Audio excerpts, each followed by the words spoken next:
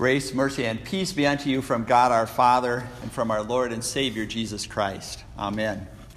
The portion of God's Word that we will consider this morning is our gospel reading for today from Luke chapter 3.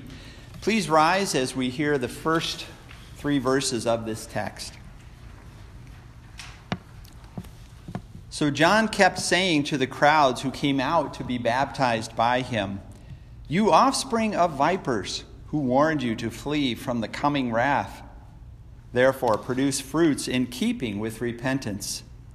Do not even think of saying to yourselves, 'We have Abraham as our father,' because I tell you that God is able to raise up children for Abraham from these stones.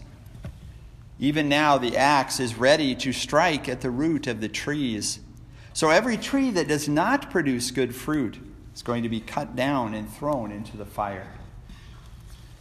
Thus far the text. Let us pray. Heavenly Father, these are your words. Make us holy through the truth. Your word is truth. Amen. What does it take to get a good crop of fruit? Well, fruit farmers will tell you that there are a lot of different things involved, some of them beyond their control, like the weather. But there's also things like the type of soil that you're trying to grow in, the amount of rainfall, snowfall, if there are harsh frosts, etc., etc.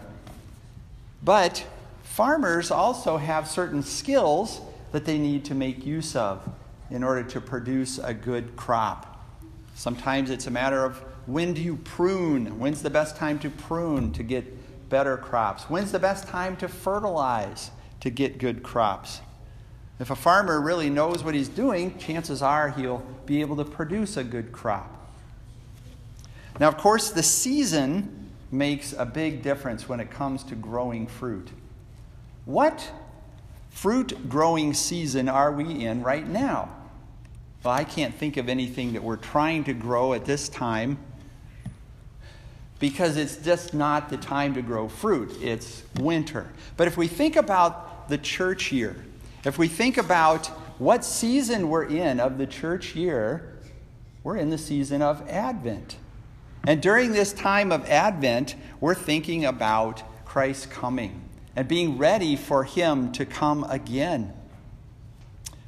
John the Baptizer's message revolved around that theme of preparation, and he emphasized the message of repentance.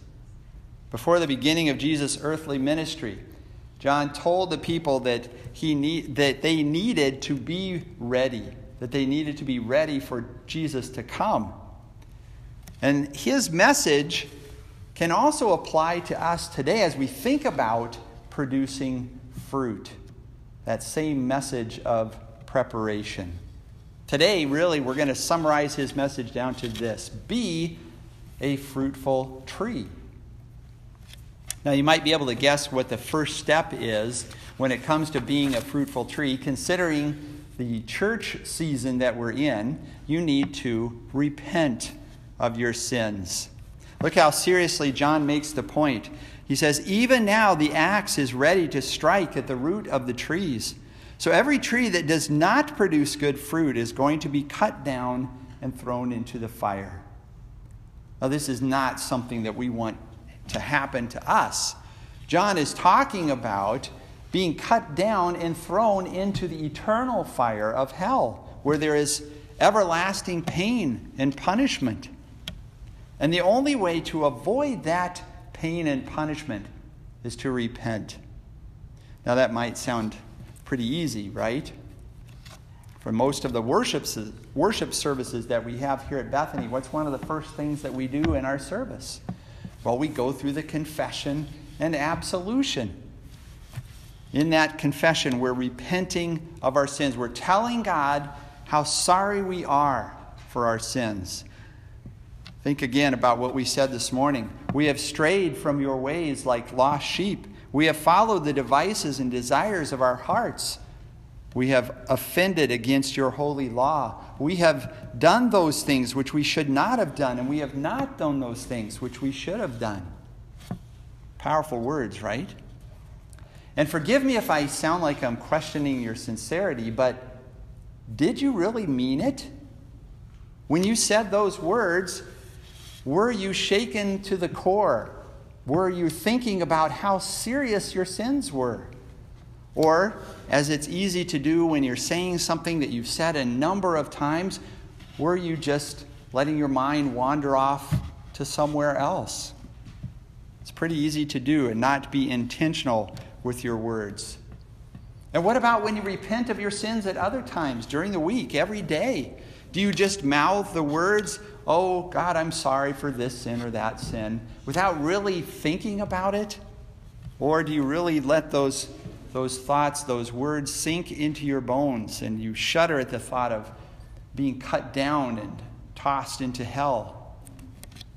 Now, only you can answer those questions about the seriousness of your repentance. The Bible doesn't give us any kind of a measuring gauge to show, well, here's how serious your repentance has to be.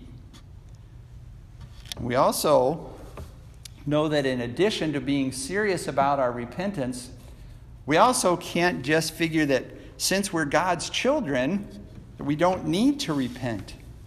That's what some of those who were coming out to John were probably thinking. He said, "Do not even think of saying to yourselves, 'We have Abraham as our father.'"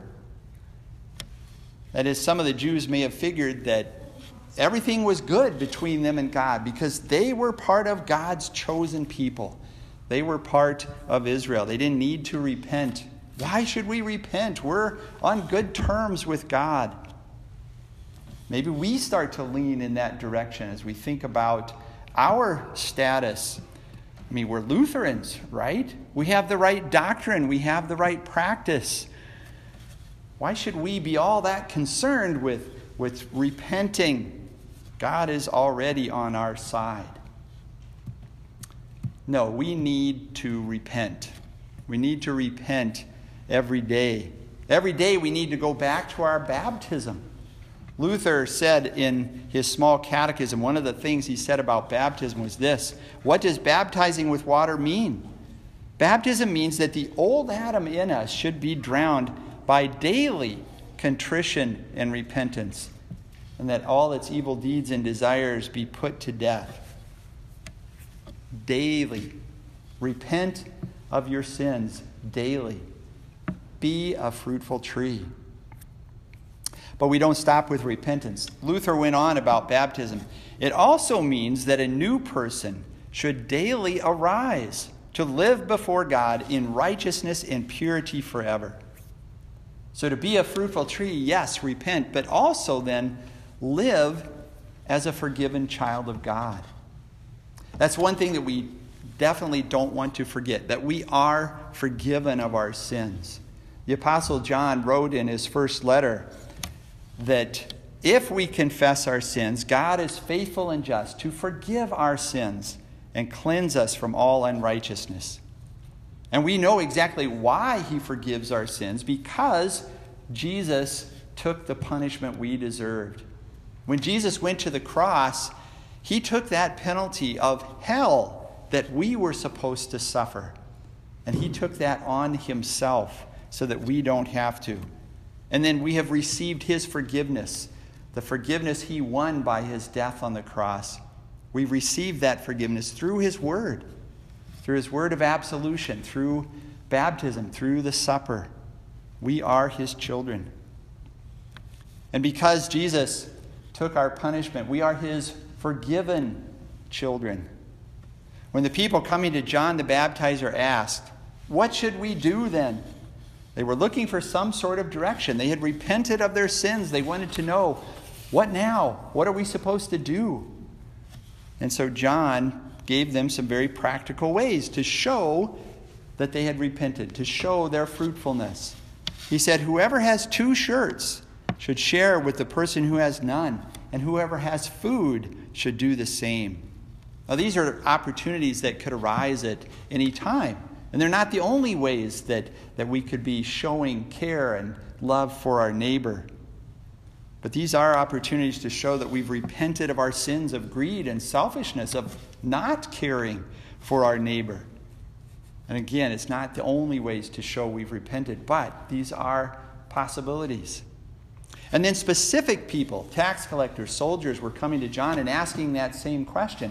And John gives them very specific directions, very specific guidance on what they were supposed to be doing then as forgiven children of God.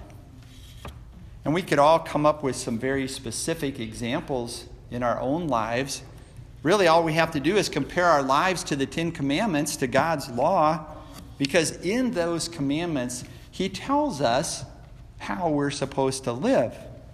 Yes, we look at those commandments and we know that we've sinned because we know that we've broken those commandments day after day. But this is not what changes our hearts. It's not what changes us to doing the things that the commandments tell us to do. What does cause us to change our behavior is viewing the commandments in this way. We look at the commandments and we say, since I am a child of God, this is what I do. Not, if I'm going to be a child of God, well, this is what it takes. You see the difference? Let's think about the third commandment as an example. Remember the Sabbath day by keeping it holy. What does this mean? We should fear and love God, that we do not despise preaching at His word, but regard it as holy and gladly hear and learn it. So, why do we live that commandment every day? Is it because we look at Jesus and figure, well, this is what Jesus would do, so I should do the same thing? Or is it because we look at what Jesus has done for us, that He has freed us from the sin of neglecting God's word, and we say, yes, He has made us His children, and we say, I am a child of God, and so this is what I want to do. I want to study His word. When we do this, when our thinking is changed, it's changed from how do I become a child of God, or how do I make God happy with me? It's changed to I am a child of God. Thank you, God, for telling me how you want me to live. And then we're on our way to producing good fruit. Now, granted, we don't have instructions from God about every single aspect of our lives. We can't look at the Bible as some sort of an instruction manual that tells us specifically every single thing that we're supposed to do every day of our lives. There's not some master to-do list of all the things that line out for us what we're to do. It would be much easier if we had those things to be a fruitful tree. But we do have the general guidelines that we need. How are we supposed to treat our neighbor, for example? Well, if that person is someone who's in authority, well, we give them honor. Fourth commandment. We act kindly toward them and we help them in every bodily need. Fifth commandment. We don't try to take things away from them, but we help them to try to keep what they have. Seventh commandment. We speak well of them and we take their words and actions in the kindest possible way. Eighth commandment. We could keep going through all of the commandments, all of God's laws, and see the same thing. He tells us how He wants us to live. And that way of thinking actually ties in very well with the final thing that we need to keep in mind about being a fruitful tree. Yes, we repent. Yes, we live as a child of God, a forgiven child of God. But we also give God all the credit. Look at John the Baptizer as an example. Here he was, a man whose coming was prophesied in the Old Testament. His birth was specifically announced by an angel. His work was to go and prepare the way for the Savior of the world. And what did John think of himself? He said about Jesus, I am not worthy to untie the strap of His sandals. He was saying that he wasn't worthy to do the most menial task for Jesus. Jesus was that much greater than he was. We might start to think a little bit too highly of ourselves also when it comes to this whole concept of repentance and faith. We tend to think highly of ourselves anyway. But when it comes to our spiritual lives, when it comes to all things connected to our faith, well, maybe we get a little too full of ourselves.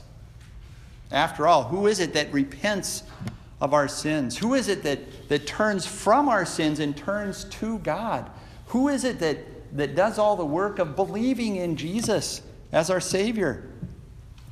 Who is it that so dutifully listens to God, telling us how to live our lives so that we continue to be a fruitful tree? Now, hopefully you see all of the holes in that line of thinking. When it comes to our eternal salvation and everything and anything connected to it, God is the one who gets all the credit. We get no credit. God gets it all. Repentance, it's God's law. That's the axe that's laid at our roots, showing us our sins so clearly that we have no choice but to admit that we're guilty. Turning from our sins and turning to God to listen to Him. Again, we avoid the axe when we're shown by God how to avoid getting chopped down.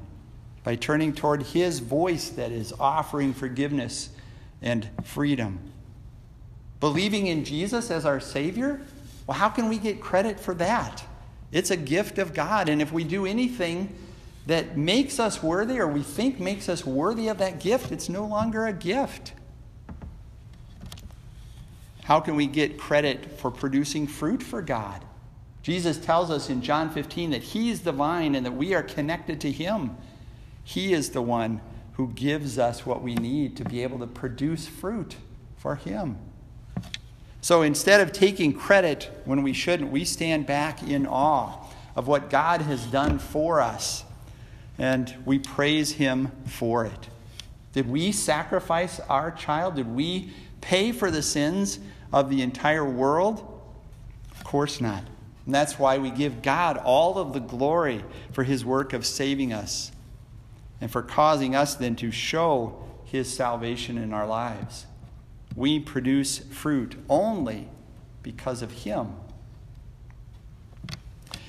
But what's all of this have to do with Advent? It has to do with being ready, being prepared. When Jesus comes back at His second Advent, what will He find? No, we don't have to be living perfect lives when He comes back. We simply are going to have the fruit that we have produced in our lives, fruit that we have produced because of Him working in us. Continue to repent then and live accordingly. Continue to listen to that good news and let it motivate you to live as God's children, to be a fruitful tree. Amen.